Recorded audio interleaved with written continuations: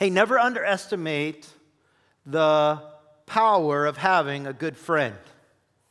Do you guys know what I'm talking about? A good friend, somebody who's going to be there for you if you needed them, somebody who's there to dig you out of the sand when you get your family minivan stuck in the sand.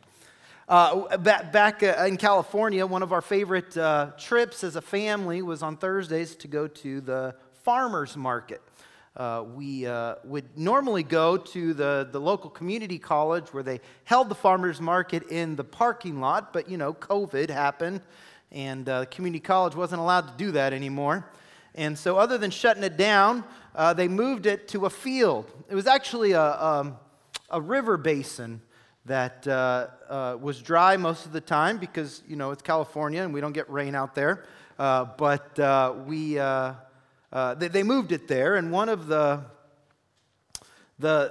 characteristics of a river basin is that it's filled with sand, right? The sediment that washes down into that river the few times out of the year that it gets rain it brings the sand with it, or a really loose gravel. And so my wife went to the farmer's market with the family on a Thursday morning and parked the van as she normally did. Went shopping, got the family all loaded back into it, and couldn't move the van. So I got a phone call. I didn't happen to be with her that day. I was at work and, working away, and get the phone call. I'm stuck. I said, okay, I'll jump in my car. I'll be there as soon as I can get there. It was about 20 minutes away. I had no idea what I was going to do. I mean, I'm not much of a mechanical type guy. I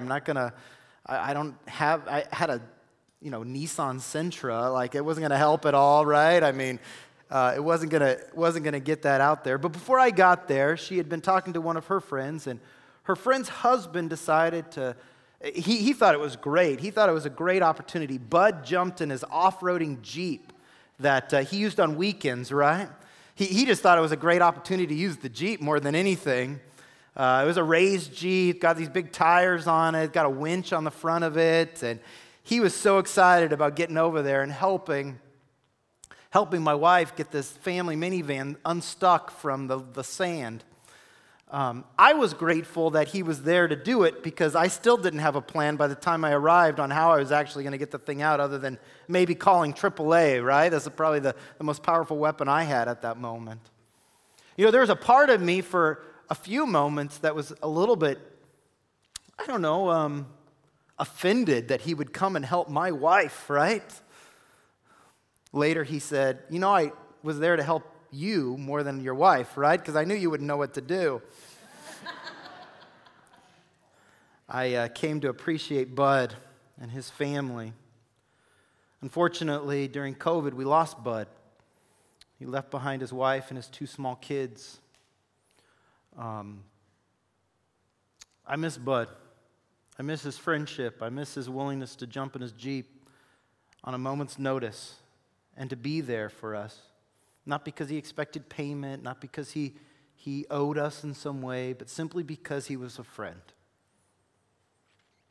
Never underestimate the power of a good friend. In Mark chapter 2, we see a story of some good friends. Some people who are willing to do whatever it took in order to get their friend an encounter with Jesus. Mark chapter 2 starts this way. And when he returned to Capernaum after some days, it was reported that he was at home. Now, before we get too far, let's get some background, some context in order to understand what's happening here as we start chapter 2. Jesus had been doing ministry here in this region. It was north of the Sea of Galilee. And a leper came to him in chapter 1 and asked Jesus to heal him if he was willing. Jesus said he was willing and healed the man, but gave him some very specific instructions. He very specifically told him, go to the temple, allow them to certify that you're clean. This was a process that happened. Jewish law was very serious about skin conditions, and you had to be certified by a priest in the temple in order to be able to re-enter back into society and to be able to hold a normal life like you and I would have.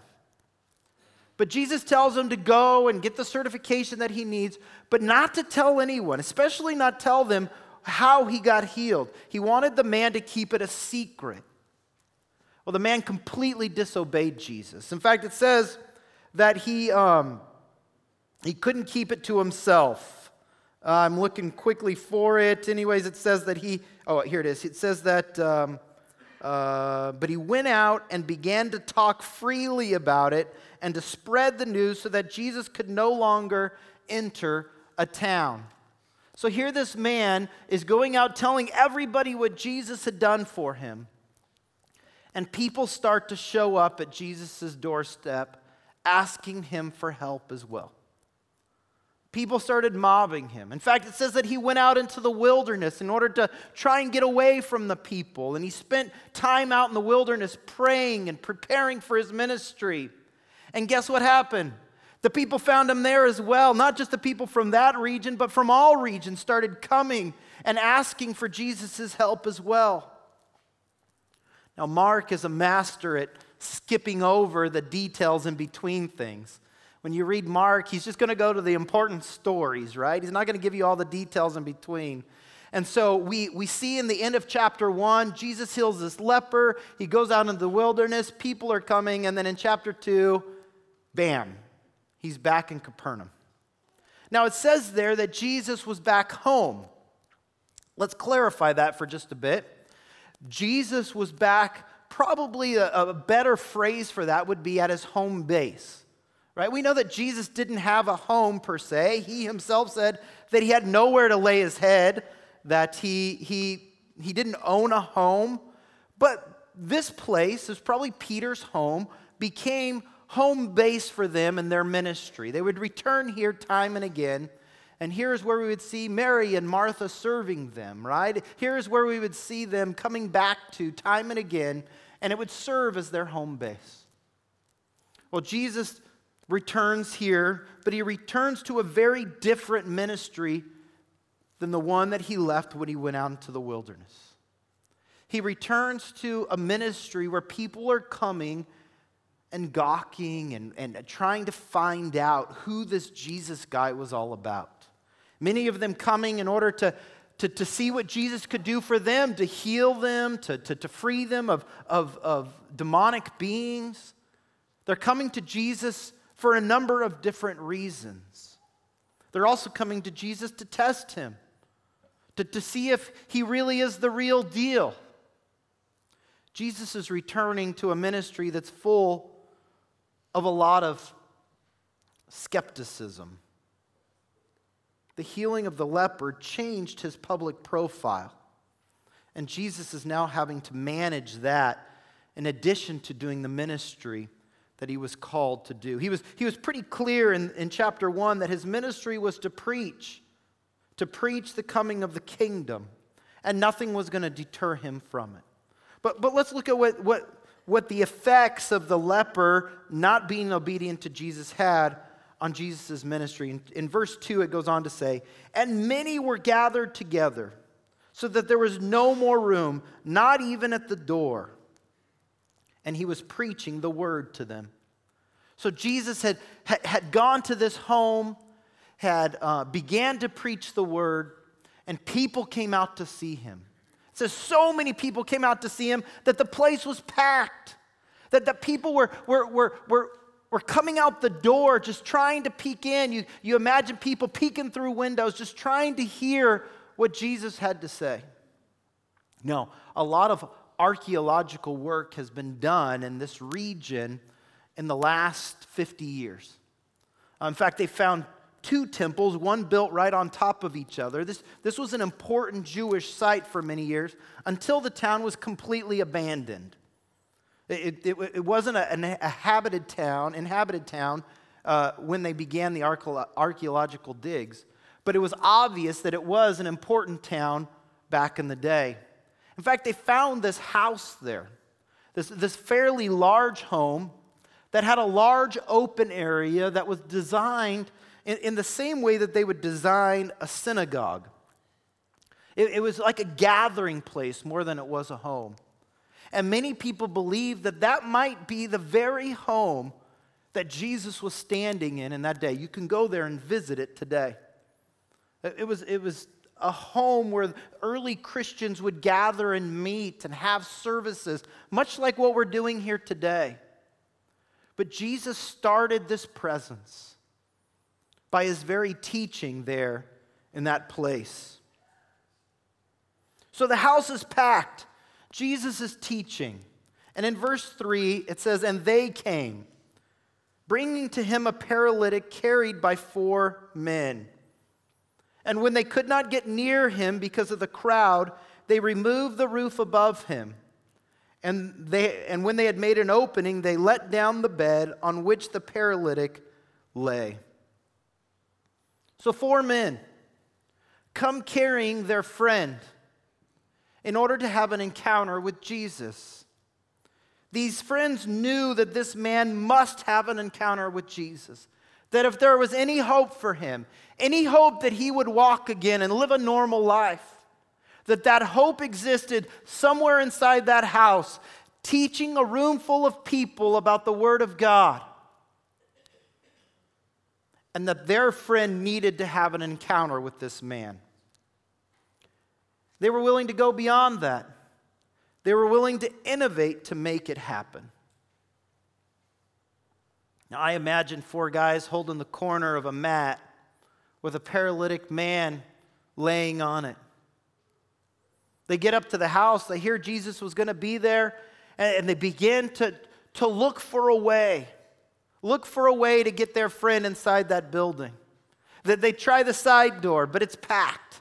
People are jammed in there. They try the front door, but it's obvious before they even get there that people are pouring out of that front door as well.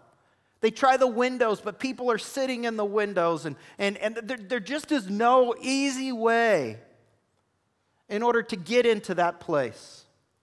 It would have been easy for them to decide, well, today must not be the day. We might have to try again tomorrow. There was another story in Scripture that gives us an idea that was probably pretty typical. There was a pool that existed, a pool that swirled every now and again, and crippled, paralytic people would gather around that pool. And when it began to swirl, they would try to hurl themselves into it to be the first one to get into that pool. But it was common that they weren't the first one, especially if they were disabled in some way. It would take them some time. They'd have to pull themselves into it. And so they would wait. They would wait for the pool to swirl again and try again another day. But this paralytic man's friends did not have that attitude. They didn't just throw up their hands and say, well, that's it for today. It looks like we'll have to try again tomorrow and see if Jesus is available then. But instead, they're persistent. They decided to innovate. I imagine that one of them was a builder. That one of them began to look at the structure of the building and begin to see what was possible. If the doorways weren't clear, if the windows weren't clear, we have to find another way to get our buddy in to see this man, Jesus. And I imagine that one of them began to look around and say, okay, there's the support beams, and we're not going to be able to get in that way, but right in between those two, there's probably a place where if we sawed a hole in that, the whole place isn't going to come falling down. Begin to use the talents, the time, and the physical strength that they were given in order to find a solution for their friend. They used all of those things to assure that their friend would meet Jesus. Or how about the other friend that's holding the corner and be like, you want to do what? Are you sure they're not going to arrest us and haul us off for ruining their house? You want us to put a hole in the roof? But we don't see any evidence that they fought back. Instead, they said, he needs to see Jesus, and they picked up maybe a little bit higher, and they got him up on top of the roof somehow. They all had to work together in order to make it happen. And they got their encounter with Jesus. Imagine Jesus teaching in that place. You know, the spackling, I don't know what it's called, starts falling from above, and he notices it at first, but he goes on teaching, and before long, it's obvious that there's a saw or something coming through the roof up and down. These men were persistent. There was nothing that was going to stop them from getting their friends an encounter with Jesus. Their example should be one for all of us. See, God, I believe, has supernaturally and strategically placed 8 to 15 people in your life. Somewhere around 8 to 15 people that you do life with on a regular basis. They're your family, your friends, the people who live down the street, your coworkers at work. They're people you love. And they might even be people you don't care that much about. In fact, they might annoy you. But they're the people that God has placed on the front row of your life. And He has asked you to invest in their life, to be Jesus to them on a daily basis. Are you willing to go to the extent that these friends were in order to make sure that those people in your life have an encounter with Jesus? Maybe you don't even know who those people are. I would encourage you, I would challenge you, double dog dare you, to make a list of them. A 3x5 card works great. Or the back of your notes on a Sunday sermon works as well. Or, the note app on your phone is a great resource. It could become the most powerful resource that you have outside of God's Word itself. Make a list of those 8 to 15 people. It changes all the time. Revise your list as you move. Our 8 to 15 just changed dramatically. We moved from one side of the country to the other. Our 8 to 15 has completely been turned upside down. But we know that God has supernaturally and strategically placed people in our lives. And as we settle, it's going to become more and more clear who those people are. There's nobody in the front row right now. But I guarantee that there's 8 to 15 people in your front row that God has put there in order that you could be an example of who Jesus is to them. Are you willing to be persistent like these men, to use your time, your talent, your physical strength in order to make sure that those people in your front row have an encounter with Jesus? Look at the encounter that this man had with Jesus. It wasn't the encounter anybody was expecting. It says in verse 5, it says, "And when Jesus saw their faith, He said to the paralytic, 'Son, your sins are forgiven.'" What glorious news! We celebrate that today, but I imagine that everybody that was in that room that day said, "Huh? His sins are forgiven?" That's not why these friends were bringing their friend to Jesus. Jesus is solely focused on the man's spiritual condition while everybody else is distracted by his physical condition. They thought that this man's greatest need was to be relieved physically from his ailments.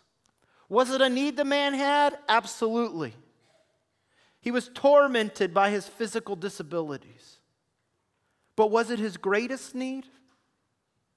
Jesus pierces through that question once and for all by ignoring the man's physical needs and instead focusing solely on his spiritual needs. Jesus offers him. In fact, Jesus tells him that his sins are forgiven. Now, real quick, take a look at that verse. Verse 5 again. Why is his sins forgiven? Because of the man's faith? We know very little about the man. We don't hear much about it. We don't know what his physical ability was, whether he was able to talk or comprehend. We know none of that. All we know is that he had 4 friends who cared enough about him to get him to Jesus. And it says Jesus saw their faith. It's plural. Not just the man's faith. Maybe the man is part of that.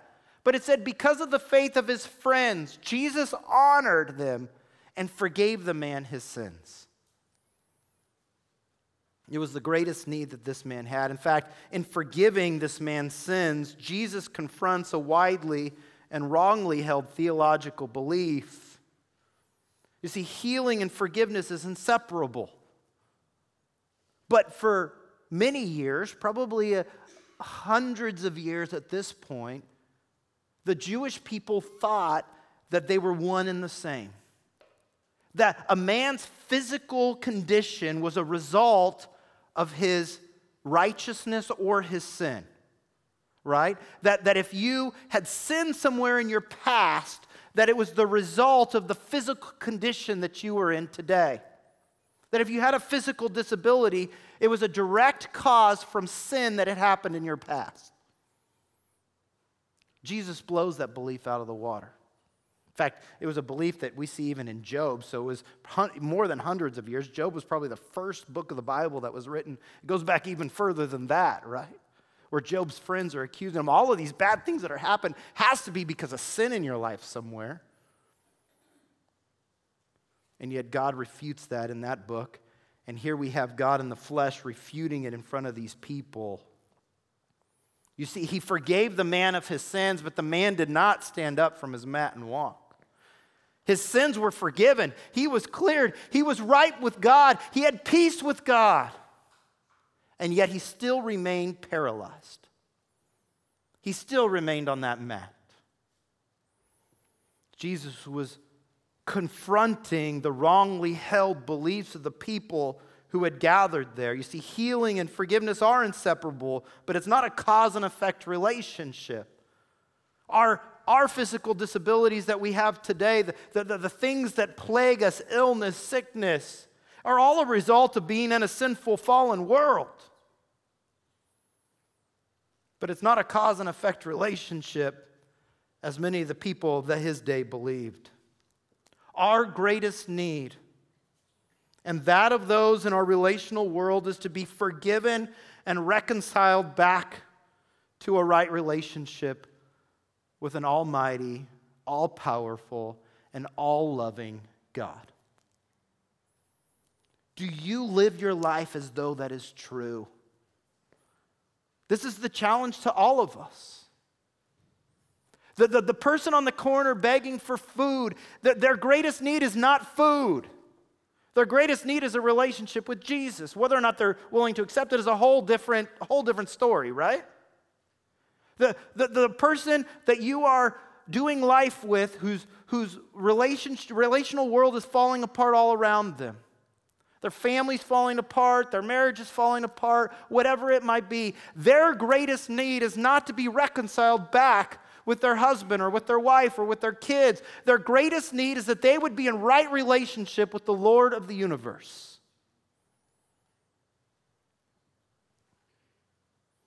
The guy who's struggling to get up every day and go to work, who's struggling with the mundanity of life, who would rather be out hunting or fishing or doing something else, but he's told he has to get up and go to work every day.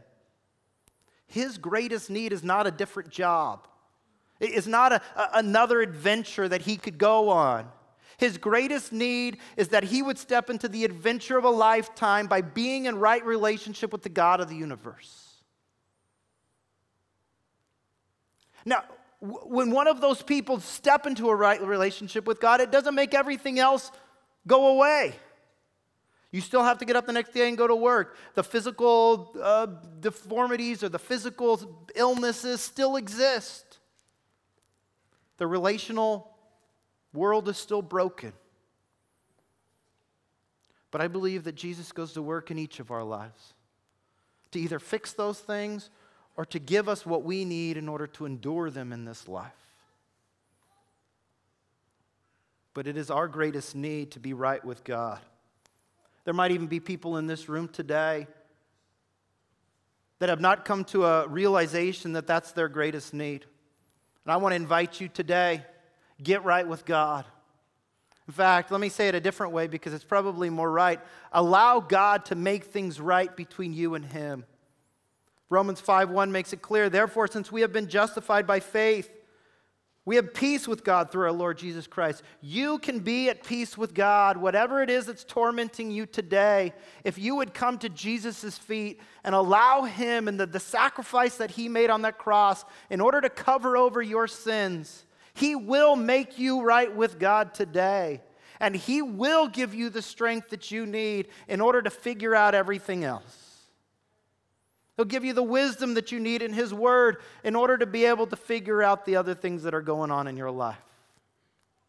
But your greatest need is to be made right with God.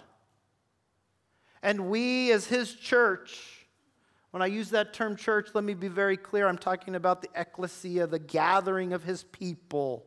I'm talking about you and me, not about a building or chairs or microphones or music stands.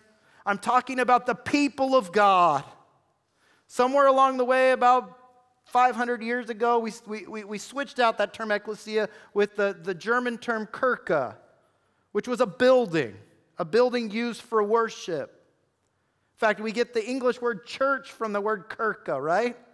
But that's not what we're talking about when we read about the church in Scripture. He's talking about the people that He has called out from the world and called into a life of righteousness, a life based upon the truth of His Word. He's talking about you and I. And you and I, His people, the church is God's plan A for the world. He's going to turn the world upside down. He's going to redeem the world for His purposes.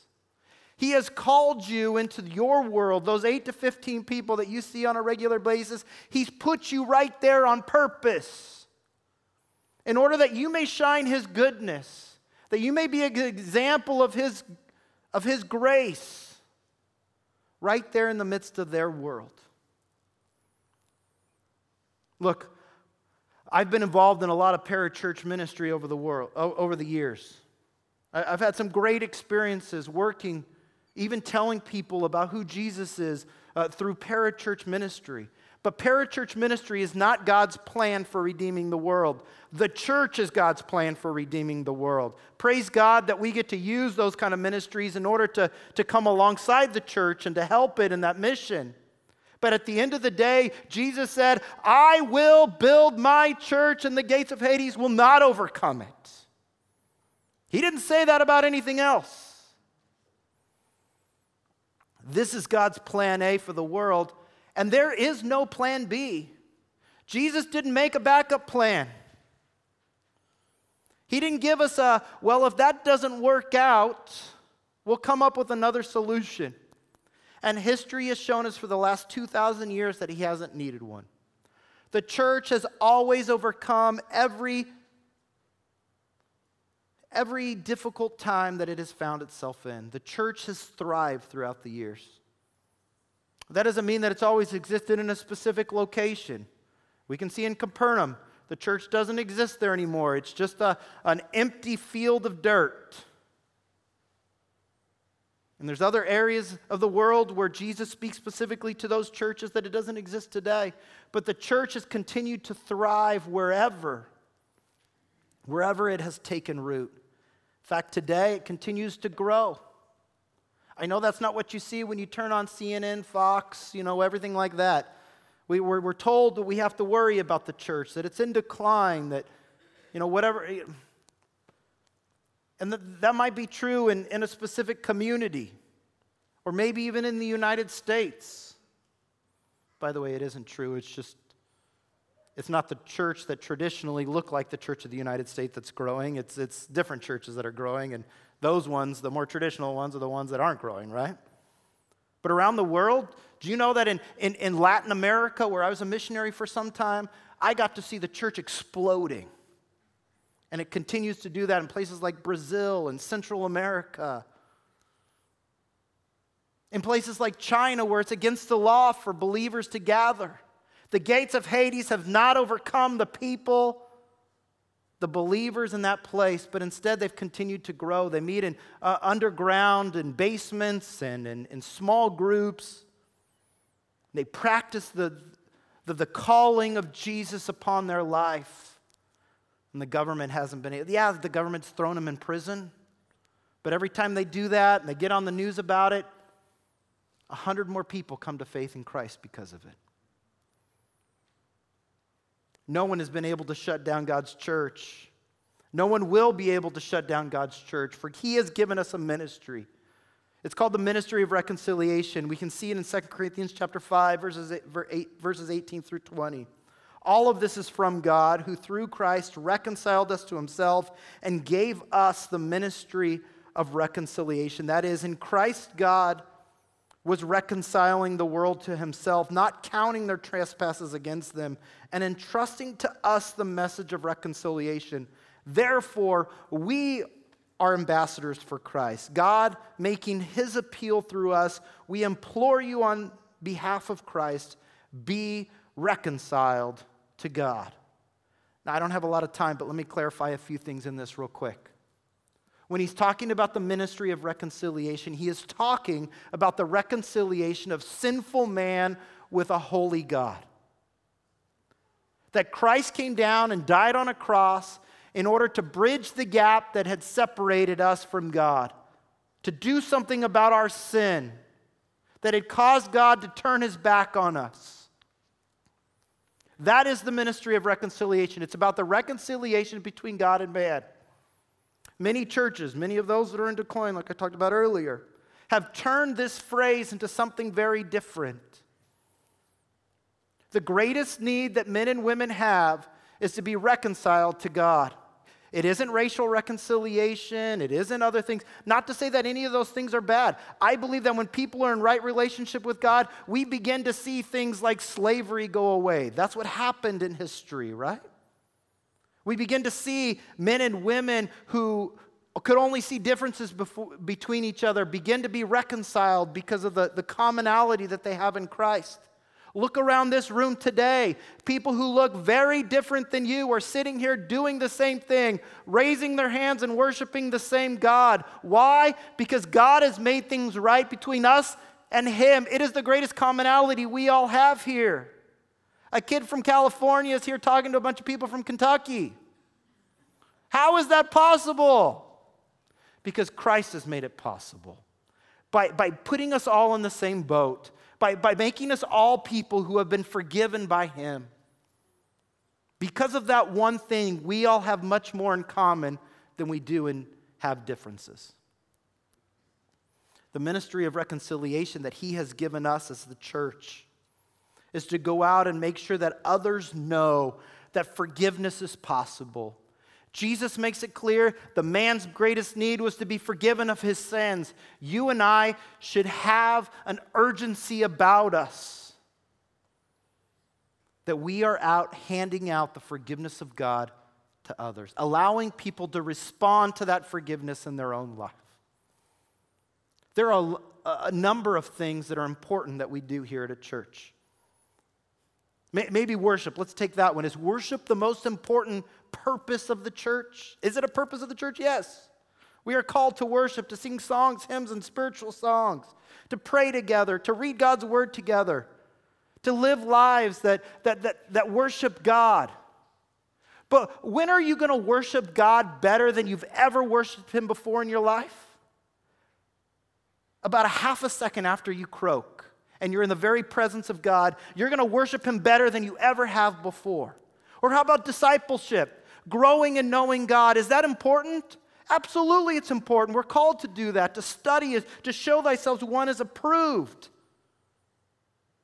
But when are you going to know God more than you've ever known him before? About a half a second after you take your last breath and you stand in his glory and you see him without the sin that fogs up our understanding of him, you're going to know him better than ever. Or service. It says that in heaven we're going to serve God. When are you going to serve God better than you've ever served God before in your life? About half a second after you take your last breath here on earth. Everybody else here is going to be crying over you and everything, and you're going to be up there and say, God, put me to work. What do you want me to do? And there's going to be no doubt in your mind because he's going to tell you exactly what he wants you to do. How about fellowship? When are you going to get along with other believers better than you've ever gotten along with them before? You know, some of you say, I got a great community group. We're tight. That's true, but I'm guessing that there's still things that happen in that community group that you have to work through on a regular basis. You know, people look at each other the wrong way, or somebody has a bad day and says something stupid, right? When are you going to get along with Christians and have better Christian fellowship than you've ever had before? That's right, about a half a second after you take your last breath here on earth, right? And you're in heaven and sin's been washed away and there's nothing that separates you from having perfect fellowship, perfect intimacy, perfect openness. There's no more hiding. What's the one purpose of the church that we can't do after we take our last breath here? That is to practice the ministry of reconciliation. Evangelism is the most urgent, and because of that word, I say it's the most important purpose of the church. It should drive our lives. It should make sense out of everything else that we do. It should make sense about how we get up and go to work, about how we do family every day, even about how we do church here together. It's the one thing that can't be done after our time here on earth ends. It's the one thing that we should be focused on. It's why we should have a list of those 8 to 15 people that God's put on the front row of our life. Because it's that urgent. We should be praying over that list every day. We should be looking for opportunities to invest in the lives of the people on that list. To invite them to a conversation about who Jesus is, or to invite them to a church service so they can hear his word preached. And then to prepare our own lives. Live our lives in such a way that it reflects Jesus to them. In forgiving this man's sins, Jesus does a second thing.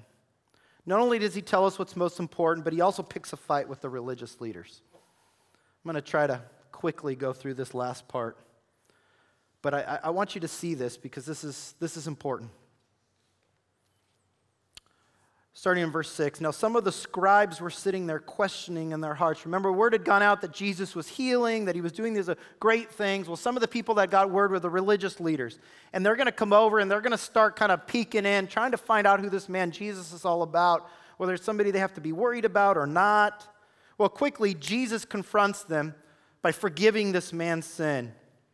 So they're questioning, it says, in their hearts. They're not talking out loud. They're not discussing this with each other. It's just in their own hearts. They're having these thoughts go through their mind.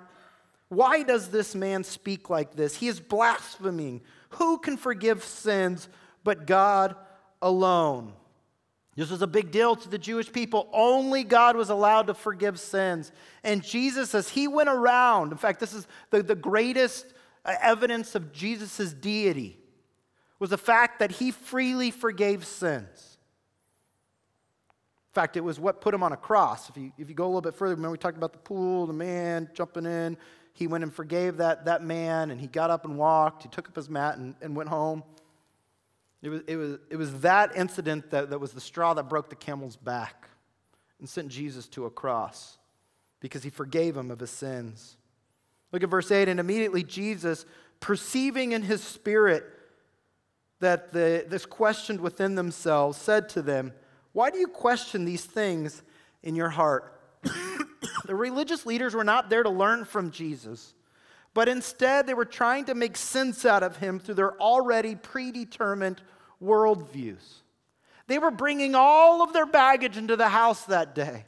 All of the things they'd been taught from the past, all of their past experiences, they were bringing it with them into that house and trying to make sense out of this man that was preaching a radical gospel. And they were coming to the wrong conclusions. God will not be made smaller to fit into any set of beliefs or rituals. I don't know what God you serve.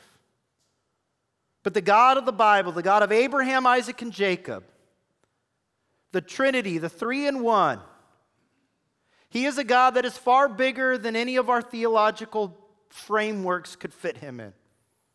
And it's a danger for us to think we have figured it all out. It's dangerous for us not to come to him or to come to others with some sense of humility, saying we're just a bunch of travelers along the way trying to figure out this whole thing. But when we start walking around like we have figured it all out, we become no better than the scribes that are standing in front of Jesus at this moment, who are questioning him. Yes, they're just doing it in their own mind, but Jesus sees all things, even those things that are hidden, and calls them out on it. You and I are tempted to get so involved in the theological debates, to never settle in. And because of that, use that as an excuse to not be on mission. We have the same temptation that these religious leaders had before, was just to sit back and wait and see. But guys, all of the dots are never going to be connected.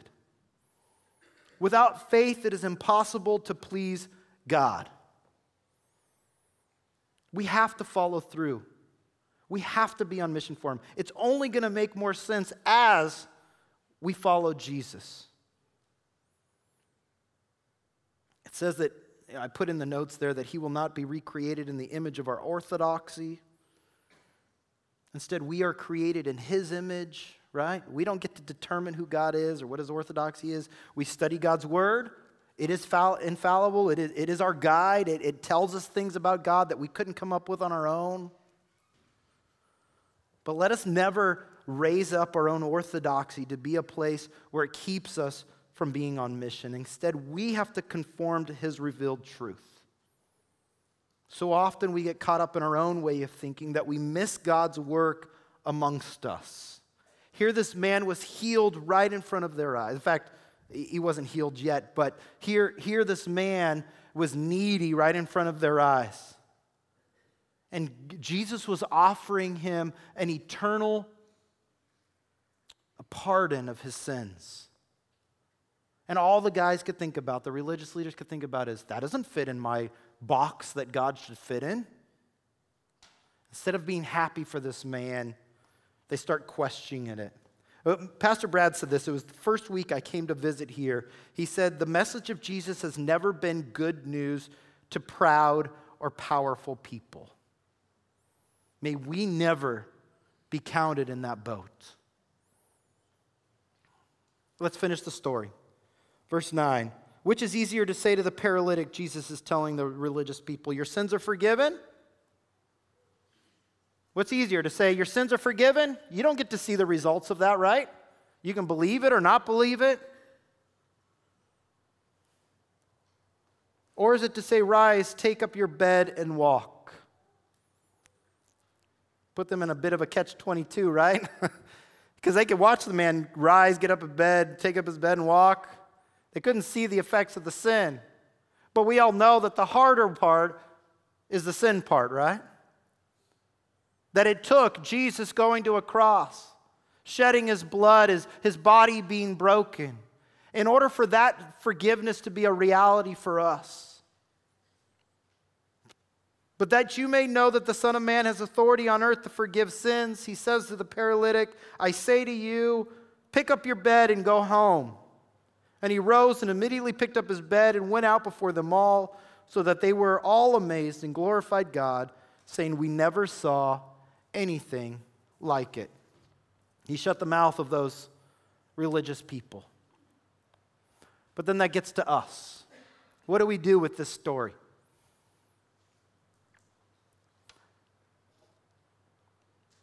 Is the forgiveness of sins the most important job that God has given us? The ministry of reconciliation, to go and to make sure that other people are reconciled to God. Jesus sure thought it was the most important need in this man's life.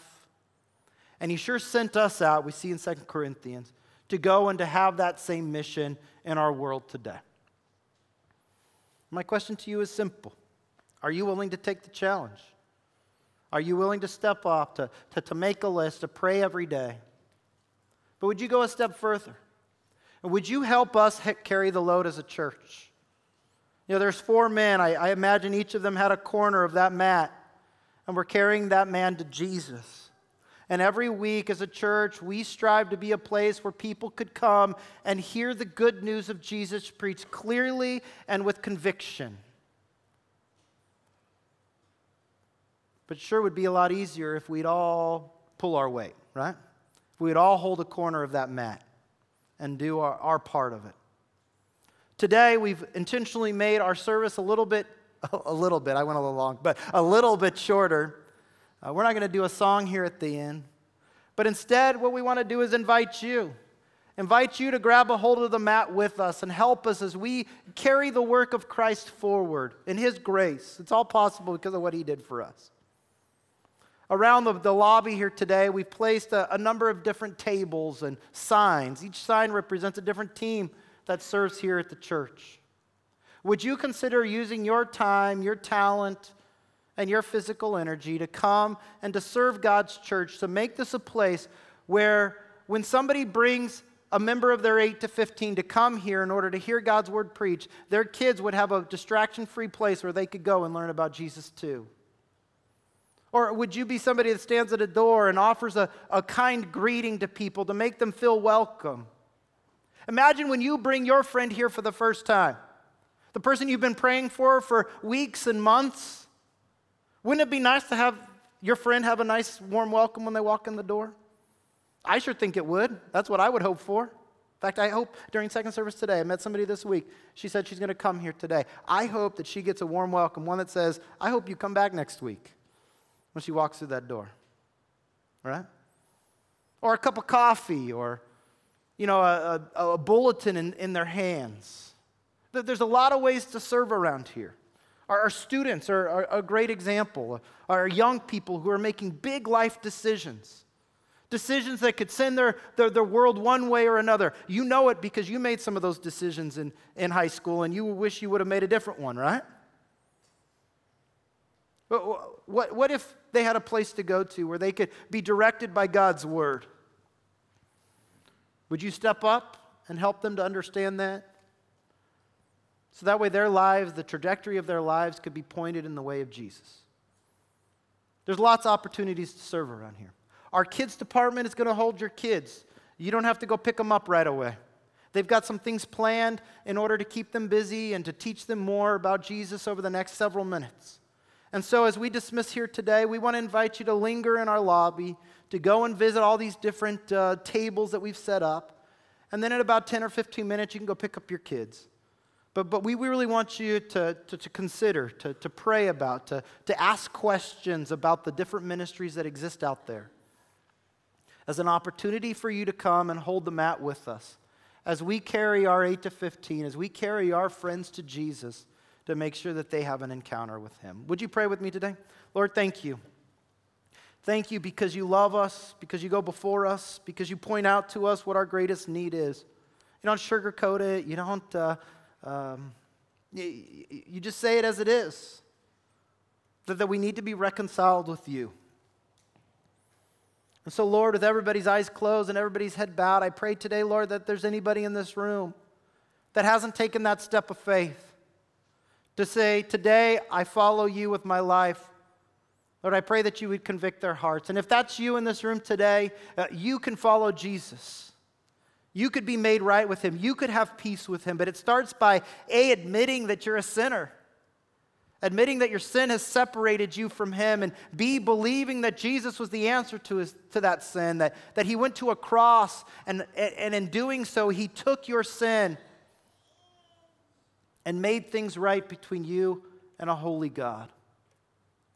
But you have to see, choose to place your faith in Him. Choose to take that sometimes scary step to say, God, I don't understand it all, but I choose today to follow you because I can no longer deny your love for me. You can do it just by praying right where you're at. Praying is simply just talking to God. It's right there in the quietness of your heart. You could say something like this, Lord, I admit that I don't measure up, that I've made mistakes. But today I believe that Jesus was enough to overcome my sin. And so today I choose to place my faith in you, to follow you with my life. And Lord, for the rest of us, I pray that you would work in our hearts, that you would help us to be people who are focused on the right things, that fall in love with your plan A for the world, in order that we could see more people here in northern Kentucky, in Kenton County, and Independence, saved from their sins and respond to you. We pray these things in Jesus' name, and all God's people said, amen, amen.